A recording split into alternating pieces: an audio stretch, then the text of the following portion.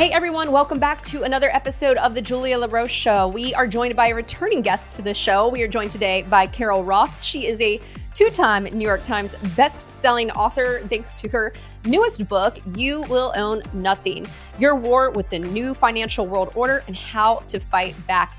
In this conversation, we do a deep dive into her new book, discussing what this new financial world order looks like. We also got into the decaying of the American dream. We got into housing and why it is so hard to buy a house, especially when you're competing against major institutional buyers. And we got into how you can fight back and prepare yourself for this new financial world order. I really enjoyed having Carol on the show, and I hope you all enjoy this conversation as much as I did. Carol Roth, a two-time New York Times best-selling author and the author of the new bestseller, You Will Own Nothing. It is great to welcome you back on the show. And Carol, great to see you again. Thank you so much for joining me. Yeah, it's so nice to be back with you, Julia. I always enjoy chatting with you. And now I got another mess to talk about. I love it. And I know the last time we spoke earlier this year, you were teasing this book. And I was so curious because at the time I think we were talking about the nonsense around ESG, but I do want to just delve into the book and maybe a bit more of the big picture, because you talk about a financial war, if you will, this kind of World War F, as you put it in the book. So I was hoping we could let's kind of frame it the big picture. Yeah, so World War F is a financial world war where you are F'd. So the F gets to stand for two things there.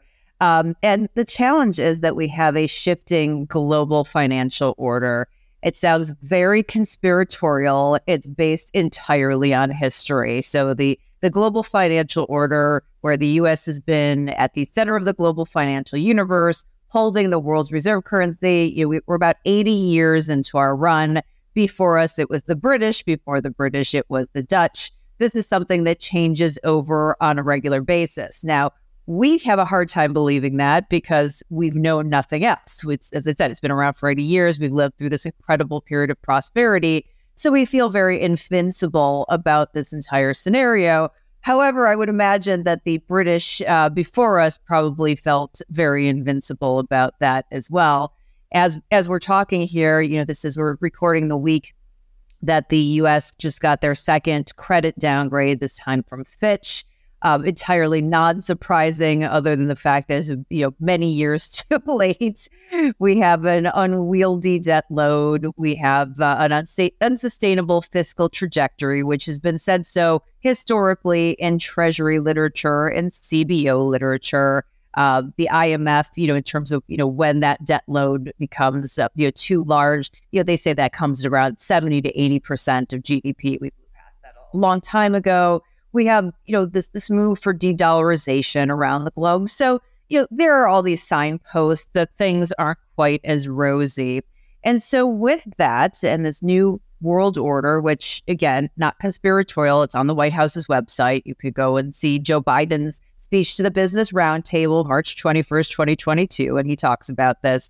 But with this shift, if you're somebody who is in what we call the elites, which is, a little bit hard to define, but the people who are the wealthiest and the most well-connected and often involved in some of the central planning endeavors, if you're seeing the stakes shifting globally, do you just kind of sit back, Julia, and hope things work out for you? Or do you proactively try to control all the resources? So I think most people, again, would agree that's pretty much human nature, that if you are wealthy and well-connected, you want to keep that position. And so you've got, the Fed and the government at this desperate point trying to hold on to their power. You have the WEF and the UN and big businesses trying to take advantage of this shift. And then you have this weird thing going on with big tech, who is trying to rent our lives back to us as a service or a subscription. And so those are really the players in this World War F. And they all have their own agendas, so to speak. And, sometimes they may work together, but a lot of times they're working alone. But for us, that means we've got to get battle ready and we've got to fight back again. Yeah. And to that point too, because you've written 3 books, and I think one of the common themes that come up in your books is this notion of the underdog. I think that's one of the folks, that's kind of the persona that you write for, is getting that persona ready. I think it would be helpful, Carol, if we can kind of revisit, maybe it's a bit of your background too, and what was kind of the impetus for writing this book in particular. Yeah, so I'm definitely, I consider myself the underdog, and I think you're right. I think that is who I'm always a champion for. I grew up in a family, a few generations, into the American dream. My grandparents and great grandparents escaped religious persecution. They came to the United States. They were super poor. My father was blue collar. He was an electrician. And, he worked really hard to set up and allow me to see the American dream in this incredible way. And I'm incredibly grateful for that opportunity and understand the foundation and the structure around me that let me take advantage of that, which would have been very different if they had stayed in the previous countries where they were all from. And so, as I see this shift and change in a way where it's harder for the average American to seize that American dream, where the change has gone from this abundance mentality where the pie gets bigger and we all get more slices and bigger slices, or that the rising tide lifts all boats. It's really shifted into a you versus me type of mentality, which I abhor and is very against the sort of free market principles and individualist principles that I stand for. And so as I see these shifts happening, I like to do something about it. I like to do what I can, which is empower people with the knowledge and hopefully give them some ideas on how to change that. So I was looking at all these different things happening, whether that be this informal social credit system that has emerged, ESG, which, as you mentioned, we talked about the last time we were together. Things like the debasement of the dollar and the potential for the emergence of a central bank digital currency, this big tech issue, the fact that people can't buy houses and that Wall Street has moved into the market and is competing with you to buy a single family home, the fact that millennials are making more, but their balance sheets are wrecked and so they have less wealth, like all these things. And I'm going there's got to be some connection to this. And, just hit me one day as it was floating around in my mind. It's step 1, 2, 3, boom, you will own nothing. That meme I had saw floating around the internet that stood for anti-ownership, the end of property. And Julia, obviously, as well as I do, being around the financial sector for as long as we both have, that wealth comes from ownership. So when you have these wealthy, well-connected people saying that, you'll own nothing and you'll be happy, that private property will come to an end, I go, no, that's not how it works. That people throughout history who haven't had property have been unfree and unhappy and many times have ended up dead. Yeah. I think, Carol, that's a great outline too for this conversation. And these were all themes that come up in the book in various chapters. Maybe we can start to explore some of them. And one of those being, you mentioned an informal social credit kind of system. Let's frame that up. Let's explore that and why you think that is. So let's start backwards with China, who probably has the most formalized social credit system, because I think this goes in steps. It goes from cancel culture to sort of informal social credit to a very formalized one that has, some sort of grades attached.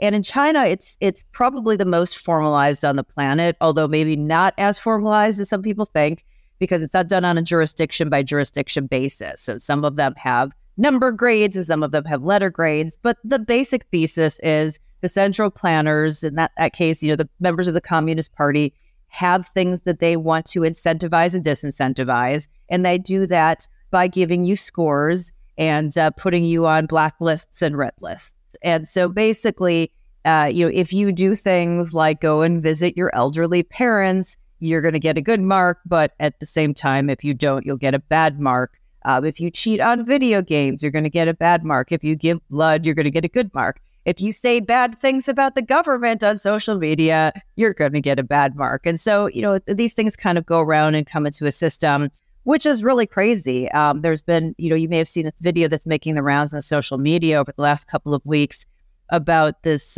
person getting a phone call and the siren starts blaring, and it says the person on the other end owes lots of debt, and we need you, if you pick up this phone call, to tell them to pay their debts. And I share a story in the book of this Orwellian scenario where this man named Lao Juan, who talked to NPR, saw his face on a billboard, like right out of an Orwell book, and it said this person is untrustworthy, and it had his untrustworthy score, and he was a coal intermediary, and he got completely screwed over when the government changed its policy on coal. Yet they still made him this pariah. So take that back to the United States, because, somebody might be watching this and go, okay, but that's not happening here yet. But in many ways it is. It's just on a less formalized basis. Do you think about social credit? A lot of people think that's, meant to censor people's speech alone, but it also really comes after them economically. And I don't think enough people have been making that link. And so it's sort of three different ways, whether it's cancel culture or a bit more formalized, but they come after people's social standing. So your ability to participate in society and get financial opportunities. They often come after your job, which is your income that you can take and invest and live on. And in some cases, they come for your assets. So let's just look at COVID, for example. Regardless of where you stand on COVID, that ended up into a social credit system. If you didn't wear a mask and you didn't take a vax, people were coming after you. They were showing your picture on social media. They might have been calling your boss. They were saying you were a bad person. If you didn't have that vax card, you couldn't get into a restaurant. Once those were actually open and participate in society. So, all those things were your social standing that they were coming after. We saw that the executive order that was eventually struck down, but either directly or by sort of a coercion factor, the Biden administration said if you didn't have the vax, you couldn't work in certain businesses, certain industries. And so, thousands of people lost their jobs, people who had, focused their entire lives on really critical skills. And by the way, many people who had been deemed essential workers and heroes just months before the vaccine was available and exposed themselves all during COVID to make sure everybody else got what they needed. And then they came after businesses, right? They actually took assets. They shut down businesses. If you go up to Canada and you were part of the Freedom Convoy, the truckers there, they seized bank accounts, and you even had big tech here in the U.S. colluding with the Canadian government. There was a huge GoFundMe campaign that raised around 10 million Canadian dollars, and that was entirely shut down. And when another one popped up, hackers came in and said, not only are we going to try to disrupt this, but if you contributed this, we're going to leak your name and we're going to ruin your social credit. So, we've already seen that as a mechanism to say, if you're not going along with whatever the given narrative is, that we are going to punish you financially. And basically, if you take that and say, well, then how does that become that formalized state system? You obviously have to have the state involved, which they were. And we saw that, in the Twitter files and in some of the Facebook and Meta messages that they've been coordinating to get people deplatformed or their voices down, their social credit down. You need technology to be able to gather this data and analyze it and store it at scale, which obviously we have. And you need to have buy-in. And that was the craziest thing, right, during COVID, is that you had your neighbors and your family members saying, no, I'm going to turn you in. I'm going to tell on you, don't show up to Thanksgiving or Christmas, whatever it was, to assist with this system. So they've proven that works. And then, to the extent that we get a central bank digital currency, that could eventually be tied into your access to the money that you work very hard for. And to that point too, is that kind of this phenomenon you bring up in the book too, where people become useful idiots in some of these policies? It is. So this is something I actually borrowed and sort of enhanced from a speech I saw by Peter Thiel. He was talking to my good friend Alex Epstein, who does incredible work around fossil fuels. He wrote Fossil Future. Book on my shelf. Yeah, Fossil Future. Yeah. Check out the book. And so they were having this conversation actually around Alex's book launch. And he was talking about this model, which I talked about in the book and then kind of, rewrote in my terms. But basically, you get these good ideas that sounds like it makes sense. Oh, we don't want to spread misinformation. Okay, that makes sense. But then there becomes this profiteering infrastructure around it. And then eventually the useful idiots entrench it in society. And these useful idiots, I say, get something called ROE, which is return on ego. So they get to put an emoji in their bio, or they get to wear a t-shirt or put a sign on their lawn, or maybe they get a visit to the White House, or they just get to feel like they're part of that group that is just morally right and morally superior.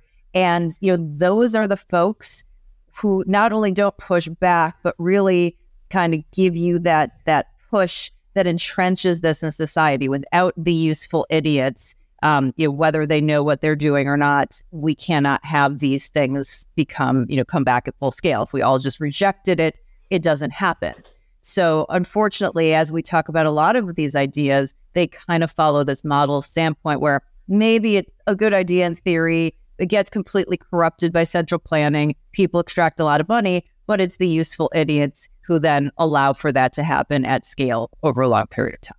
Yeah, and I guess sometimes we have to reflect and look in the mirror and have we been a useful idiot at some point too? Because I got to say, I read your book, The War on Small Business, and it was so enlightening too, Carol. The anecdotes and the stories you told, it really made me think wait, how did I feel back during the pandemic when this was going on? Did I buy into that? Or, I've been a useful idiot. Yeah, no, I definitely have. I could tell you I have. I know I have.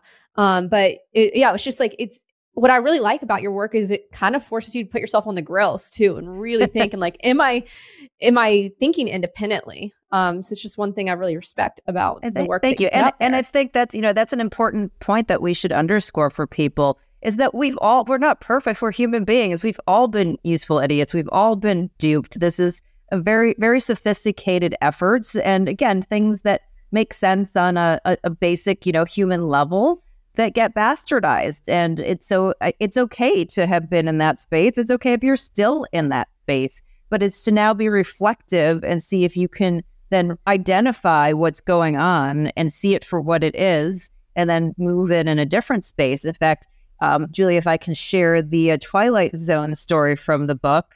I don't know if you caught on to that one, but I think this is a really good way to frame things up, because a lot of times we see people who are, running around and they're saying, I'm just trying to help society. I'm for the children. I'm for you. I'm for the earth.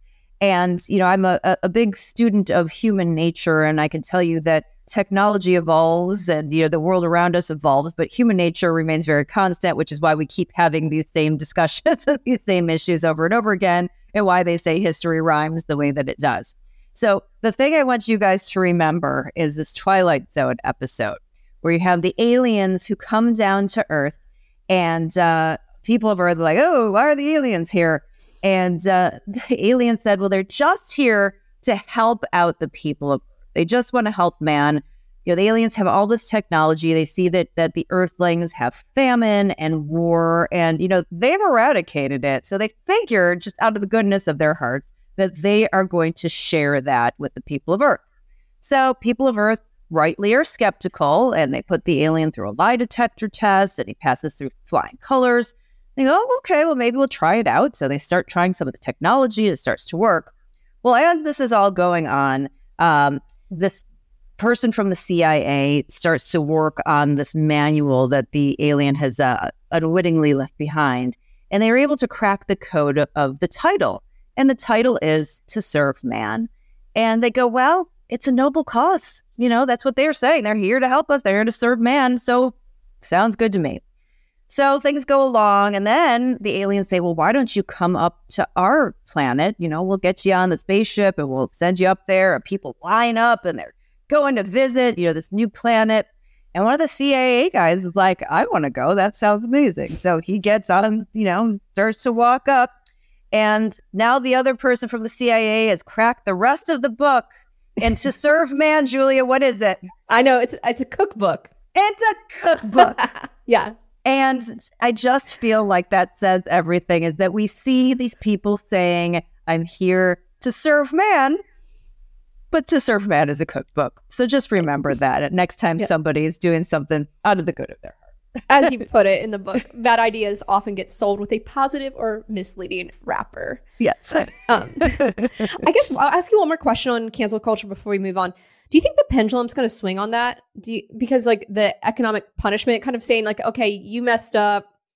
The punishment is like economic. It's financial, usually like lose your job, lose a paycheck and whatnot. Do you think that pendulum will swing? Or what are some of the other consequences of that? I guess maybe people kind of are afraid to express how they might feel, or you have less free speech. So here's, again, going back to human nature, is that there's something in human nature about mobs and bullying. And when people get into that scenario, right, it's not something entirely new, right? They pick on the poor kid at school who's got, weird glasses and his parents put him in a strange shirt or, whatever it is. So people from a human level, throughout history, Salem witch trials, whatever it is, they like to gang up on other people and punish them. I don't know why, but that just is a thing that continues to happen. So I would like to say that I think cancel culture will go away, but as we've looked at it, the people who were anti-cancel culture have become engaged in it themselves as, under a different wrapper. It's not cancel culture, it's just a boycott. I mean, whatever it is. So I hope there's more awareness of it and that there's more pushback and perhaps that it doesn't become as damaging as it was. But I do think there's just something in people that, when things don't go their way or when you get too many people together, there's always that desire to punish someone because you don't believe the same thing or you don't agree with that person. And I think, as long as we stay polarized as a nation, I think that is going to, unfortunately show up. And unfortunately, we're also seeing that at the business level, as we've talked about with ESG, which is business social credit. So I'm hoping that at least in that realm, there will be more pushback. And when we see the economic consequences of that maybe that will shift. But I'm less optimistic about individuals. But I would love to be proven wrong. Yeah. I want to hear more on the ESG side of things, because I know even in our last conversation, that was an area that I know you were interested in bringing up. Let's explore that further. Yeah. So as we move from individual social credit, in China, their formalized social credit system actually started with businesses first. It's actually more robust around business because in the CCP, as they've moved a little bit more towards capitalism, there are all these individuals who've gotten lots of power and built these businesses that now threaten the government's power. And so they have had to put those people in their place. And so that's where they've started with business social credit. And then, have that be sort of a warning sign for individuals. Poor Jack Ma, founder of Alibaba, we all know that he was disappeared for a little while. But no, he's fine. He just decided to give up stakes in his company out of the goodness of his heart, I'm sure. So, taking that back to the US, ESG is what I call business social credit. It's a bunch of people who want to influence what businesses are doing. They want to shape things, their political, their social whims using businesses, and they don't actually have a stake. They call themselves stakeholders, but they're not owners. They're not shareholders. They have not taken any risk, whether putting in their blood, sweat, and tears to own a piece of the business or putting up their capital and putting that at risk to own a piece of the business. In fact, some of the purveyors are these, very large asset managers like BlackRock who actually use our capital. If you have a pension or a retirement fund, they're using that capital to affect change. And this is not my opinion. This is what they have told their own shareholders and CEOs. So one of the things I did in the book, which I thought was really important, is not only try to take conspiracy theory out of this, but where I could, I let the people and the entities speak for themselves. So I just reprinted, little excerpts from BlackRock CEO letters and shareholder letters, and I invite you to go read them online to see what they say. But they say, listen, we think these things are important and we control a lot of capital. And if you are inclined to not do these things, then we will vote against you, as a C-level executive or as a director. They say these things. So obviously I'm paraphrasing it, but go read what they say. And so it's really scary on a lot of fronts. One is just the pure profiteering aspect of it. There's a lot of ESG, which is just entirely a scam. They call it greenwashing. So if you are a fund, maybe an ETF that doesn't have a lot of fees to be made, really small margins, you can now say, this is an ESG fund. We're really focused on ESG, whatever that means, and charge a higher fee. So there have been around the globe a lot of regulators who kind of gone after some of these ESG folks that are accused of greenwashing and just using it to extract fees. And in fact, the former head of sustainable investing for BlackRock, Tariq Fancy, wrote a piece in the Wall Street Journal, which I also quote in the book, that basically said, and he's a big environmentalist, that he doesn't think ESG does anything for the planet. He just thinks it's a great way for Wall Street to make money. So that's somebody who, was led with this charge and believes very heavily in climate issues, who's saying this. So that's one thing. The second thing, which I think is even more scary, is the idea that they are subjugating the rights of shareholders, that basically the fiduciary standard that has been in place for decades upon decades is now being pushed to the side and saying you can prioritize these other things that are being pushed by people that have absolutely nothing to do with the business. And so the idea that your capital may not earn that same return on investment because it's being distracted and that it's being used to affect change in a way that could be harmful or at least kill some innovation and opportunity from the business is just an incredibly horrible thing. And it has tentacles everywhere. It's been pushed for a very long time. It's been repackaged. And in fact, repackaged so often that Larry Fink, who is the head of BlackRock, is very upset we've all figured this out and said at a recent conference that he doesn't want to use ESG anymore because it's been politicized. Now, it's not that he wants to change the behaviors. He just wants to change the label because we figured it out. And it's not the label that I have the issue with. It's the underlying structure that goes along with it. Yeah, trying to change the language, if you will. Another example, though, you provided in the book about the social credit side of things on ESG, Elon Musk and Tesla being dropped from, he was dropped from the S&P? Yeah. Mm-hmm. Yeah, like Exxon was on there. And this was staggering. So that's one of the weird things about ESG is when people are like, oh, can you define it? I'm like, no, I can't, because they've left it intentionally vague. We know what environmental, social, and governmental, like those headline words are, but what do those mean and what's included? And this is something that shifts on a regular basis. Weapons were bad and they were anti-ESG until there was a war with Ukraine and they wanted to, launder money through Ukraine, and now weapons are good. So it's one of those things that's very fungible and changing all the time. So when Elon Musk decided that he was going to buy the platform formerly known as Twitter, like the artist formerly known as Prince, I will not call it whatever it's called now, but Twitter to most of us colloquially. Yeah. And, he took a anti-censorship free speech stance. And whether you like him, whether or not you think that he actually did that, whether you like what he did with the platform, this is not commentary on this. This is just commentary on the fact that that's what was put out there. And there were a lot of people that were not happy that Twitter was no longer going to censor the voices that they didn't like. They didn't like that this was an anti-social credit initiative. So S&P went and at that point in time took Tesla out of their main ESG fund. And the reason was basically, the behaviors of the CEO. It wasn't because they didn't think Tesla itself was necessarily an anti-ESG company. It's a green vehicle company. It's probably been at the front, of the, quote unquote green movement. Again, whatever you think of that, when you think of, who's made a lot of progress in whatever that realm is, it's been Tesla. So they took out Tesla and they left in Exxon, a fossil fuel company.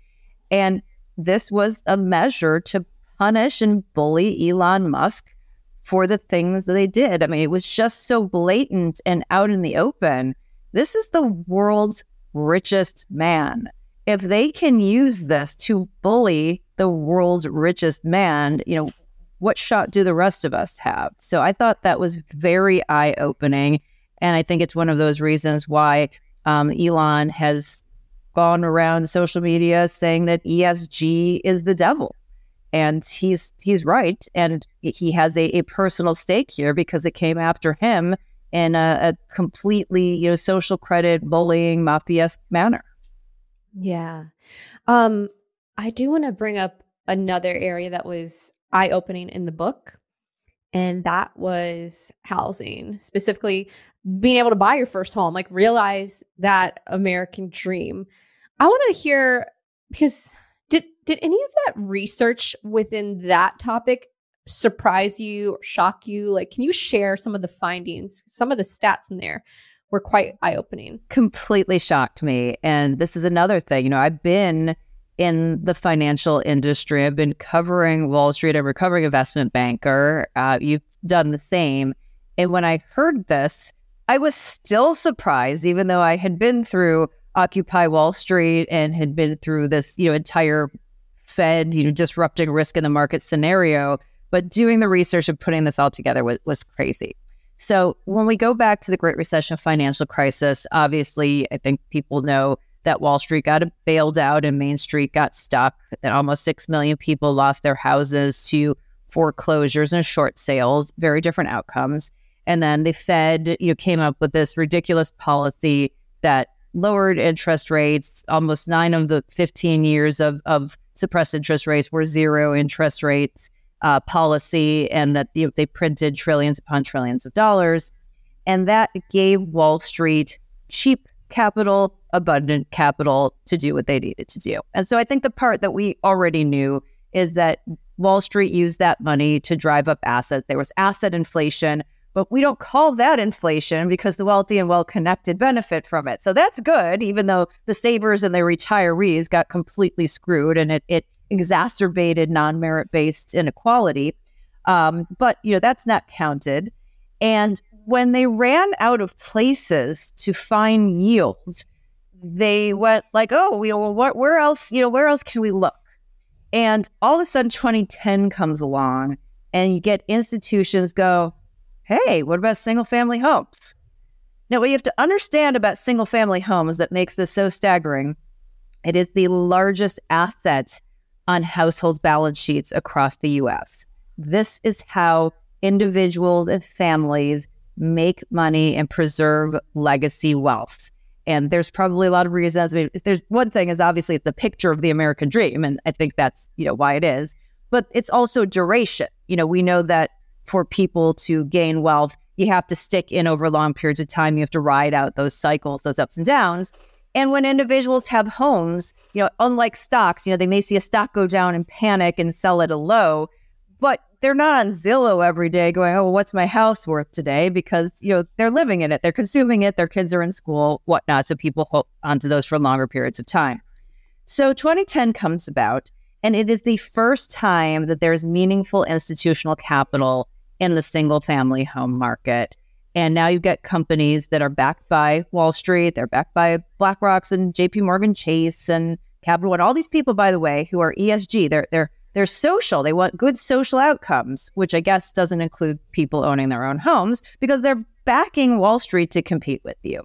And so they have gone out and they have bought up huge amount of homes. CoreLogic said that at the end of 2022, more than 1 in 5 homes was purchased by a corporate investor. Now, granted, some of those are mom and pops, but it's an increasingly large number of Wall Street firms that are buying up tens of thousands of homes. They have all cash, so they can compete on that basis. They don't have to walk the home because they're not going to live in it. They don't care. Whatever repairs, they'll just, do them. And they're not fixing them up and then selling it to you so you have a better opportunity to gain that wealth. They want to rent you the American dream. They want to transfer that wealth from Main Street to Wall Street and take that away from you. And that was just incredibly staggering to me. And so you now have a scenario where people young and old are dealing with two different sides of the equation. You're dealing with a market that has too little supply and too much demand that demand that's being driven now, in an extra fashion by now having Wall Street compete, which has just made the prices balloon and get, incredibly high across the board. And then you have the destruction of individuals' balance sheets on the other side. Whether it is through inflation, where people have had to, increase their credit card debt or dip into personal savings, or for young people, this predatory college lending that has been enacted by the government to transfer wealth from young people to colleges and college administrators, with these non-ROI bearing degrees. You've got these wrecked balance sheets where, like, I don't even have enough money, even if I was affordable, but I definitely couldn't stretch to this level. And it's completely killed the opportunity for middle and working class to attain the American dream, which is something that we should all be very concerned about. Yeah, that stat, that 1 in 5 being owned by an institution is, wow. Mind blowing. And do you think so just to clarify, 1 in 5 have been bought. So it's not the entire universe. So it's not like all homes they own 1 in 5, but of the ones that are sold in a given year that are sold 1 in 5. So this is a new trend. So it went from 0 to now 1 in 5, which again, some of those are mom and pop investors, but it's an increasingly large number. Yeah. So like my assumption is, like, when I'm trying to compete, when I'm out there competing, I could be competing against institutional buyer. And one of those things you should do is you should, in your letter, tell the seller, I am not a Wall Street buyer. I'm an individual. I want to keep this for myself. Please don't sell this to a corporation and take this house out of commission and out of the pool for potentially the rest of time. Yeah. Let me ask a couple follow-ons. Do you think, like, there's a way to end the institutional buying, or you think they just found, there's some yield, we're going to stick around there? And then from the seller's perspective too, like, if they could get, I don't know if they could get more money from the institution or more, like, it's a conundrum, right? It is. So on the institutional side, there has been some fighting back. You have some housing associations that are putting rules in place, because you have to think about it as well. Ownership confers other benefits too. If you own a house, you're going to take care of it in a different way than if you are a renter and don't care. You don't have that stake that we were talking about. You're an actual shareholder / stakeholder, not a pretend one. So it's good for neighborhoods. And so some HOAs have taken action against this. I hate to do things like, we can never have this, because, there are times when people need to rent homes. People who are relocating to different cities. I'm in a rented house right now because I'm in a temporary situation. So it's good to have some of those in the market. But I think individuals and associations having some limiting factors around it, so it doesn't get out of control. So it's not, tens of thousands. And also, get involved at the local county. They're building entire neighborhoods like this. Stand up and say you don't want that. You want the ability for people to come in as owners into your community and to have a real stake in it. That's one thing. And then as an individual, you have to make that decision. Is it worth a couple $1,000s to you? And I want you to maximize your dollars, but is it worth that money to have this house go to Wall Street and potentially never be able to have somebody else, participate in that wealth creation on that home again? Or do you want somebody, if you're emotionally attached to it, to love it and to raise a family there and to have a stake and to benefit from that? So I know a lot of people who are using phrases like families only, please, or individuals only, please, as just a way to signal that that's how they're going to do it. And yes, you are going to take a small hit, but it's like everything else. If we each try to maximize everything every time for ourselves, it's, eventually it's going to come back to you in a much bigger way. So you just have to decide what's more important. I'm not going to make that decision, but just be informed about what that decision means long term, because I don't think a lot of people have really thought that through.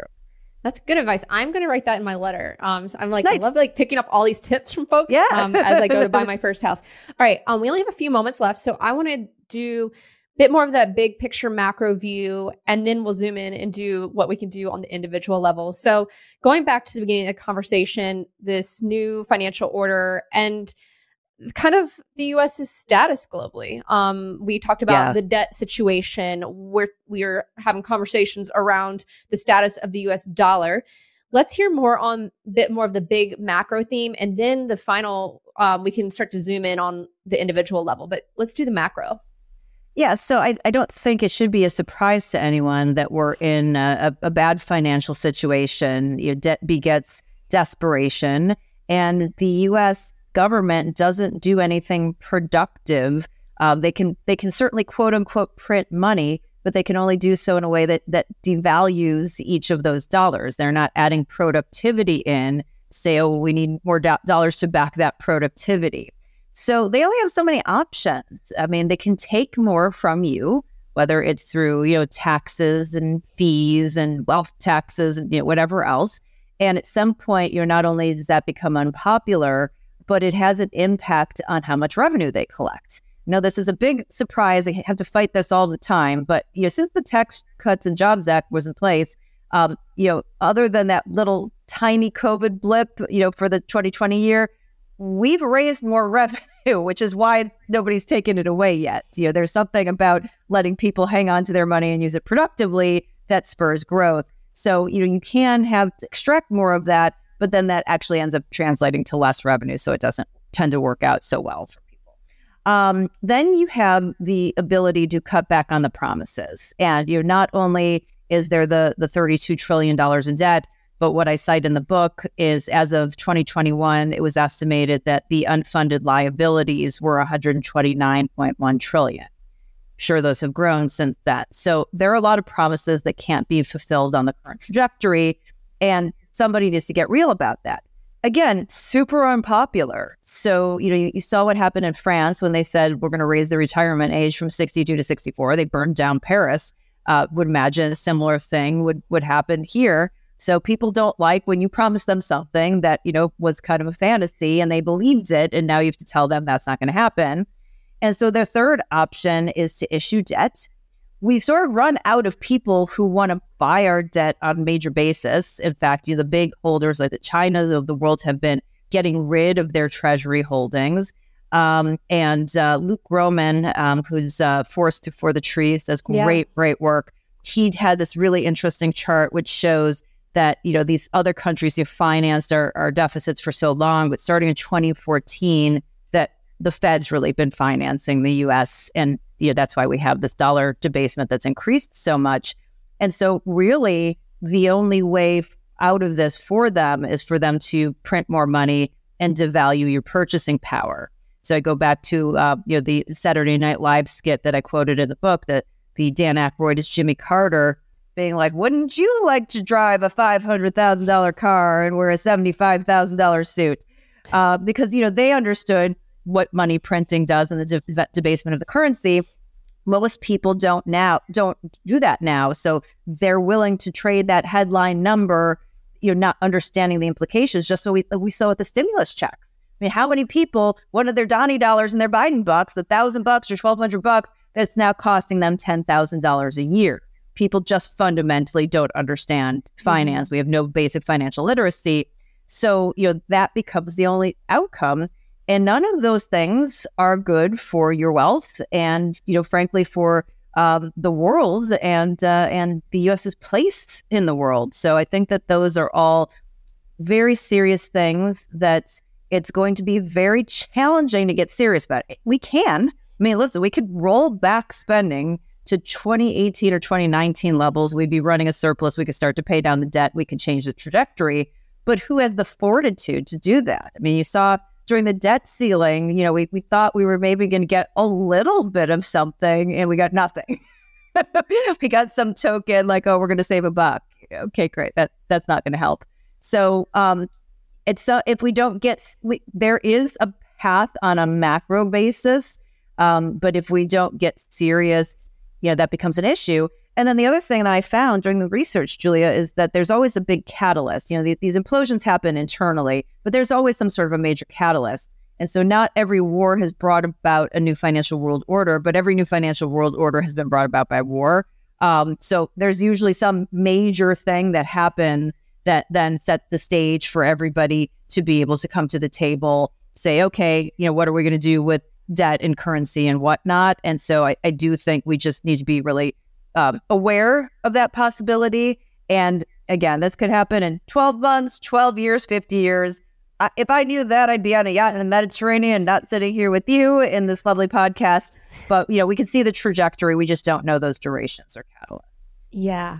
Well, then, okay, so that's the macro side of things. Let's go to the individual. What can the individual do to kind of, reclaim or ensure their version of the American dream? Yeah, so obviously it's going to be very difficult to say we're going to stop history from happening. We may be able to prolong it. So I do think voting and awareness around these financial issues needs to become more paramount. People are getting distracted by all kinds of nonsense, which is intentional. And if we had more people that were focused on these issues, there would be more that was done. You can definitely do a lot more, though, at your state and local level. Like if you think about something like housing, a lot of those issues come at the state and local level, and you can very much get involved there and have more meaningful change to open up those avenues if you want to take that. I think that the biggest two pieces of macro advice, and you can get the details obviously in the chapter, is one is ignore what the elite are saying and do what they're doing.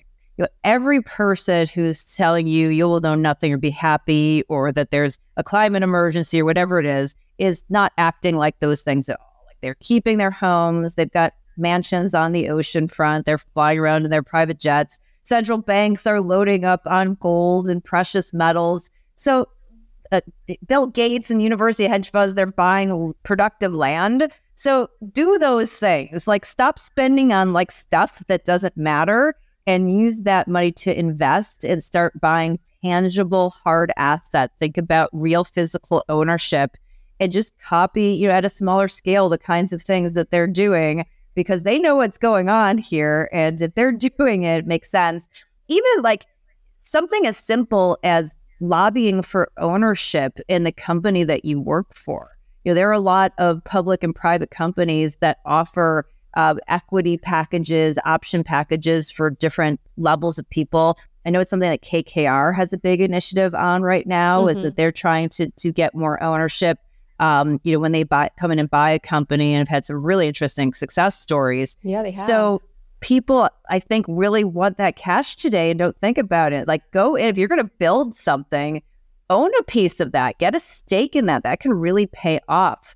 So, do those kinds of things, and then have a diversified portfolio. And this is, this isn't rocket science. This is something I would tell you in any financial scenario. This is just generally good financial advice.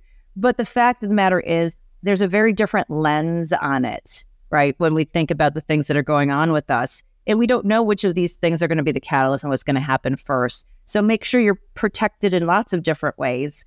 And then like the final thing would be, and this is going to sound very preppery, but I would say it's prepared, not preppery, is like if things go really sideways, like if there's a CBDC and you get cut off from access from your money, like what are you going to do?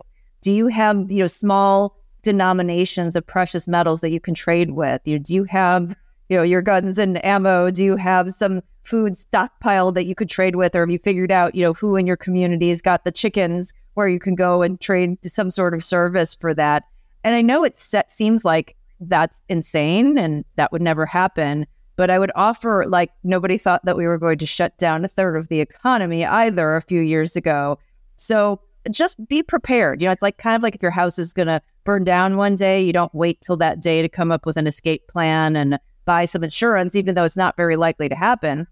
It's the same thing here too. Just kind of think through these different scenarios and go, okay, if this comes to pass at some point soon, what do I do so that I am not like surprised in that moment and freaking out and going, how is this possibly happening to me? And that you can get through a period of chaos, because I do think for some of these things, they're probably transitional and chaotic, as have been throughout history when there have been financial world order changes. And so you have to think about how you're going to manage through some period of chaos. Well, Carol Roth, author of the New York Times best-selling book, You Will Own Nothing. Go pick up a copy, everyone. Thank you so much for being so generous with your time and your ideas. And great to see you as always, Carol. Really appreciate you coming on. Yeah, thanks, Julia. And one more thing. You got to buy an actual hard copy of the book. This is the, walking the talk. A, you want to own it. And, as we go back to social credit, no one could change the words in this because they're changing books left and right. I know what I wrote in this one. I can guarantee this version of it. If you buy it online, like I have no idea what's going to happen to it in the future. That's funny. I have the physical. I also have the audio too, because like when I do my morning walks, I like to do the audio as well. Yeah. Well, Carol, great seeing you. Thank you again. You too, Julia.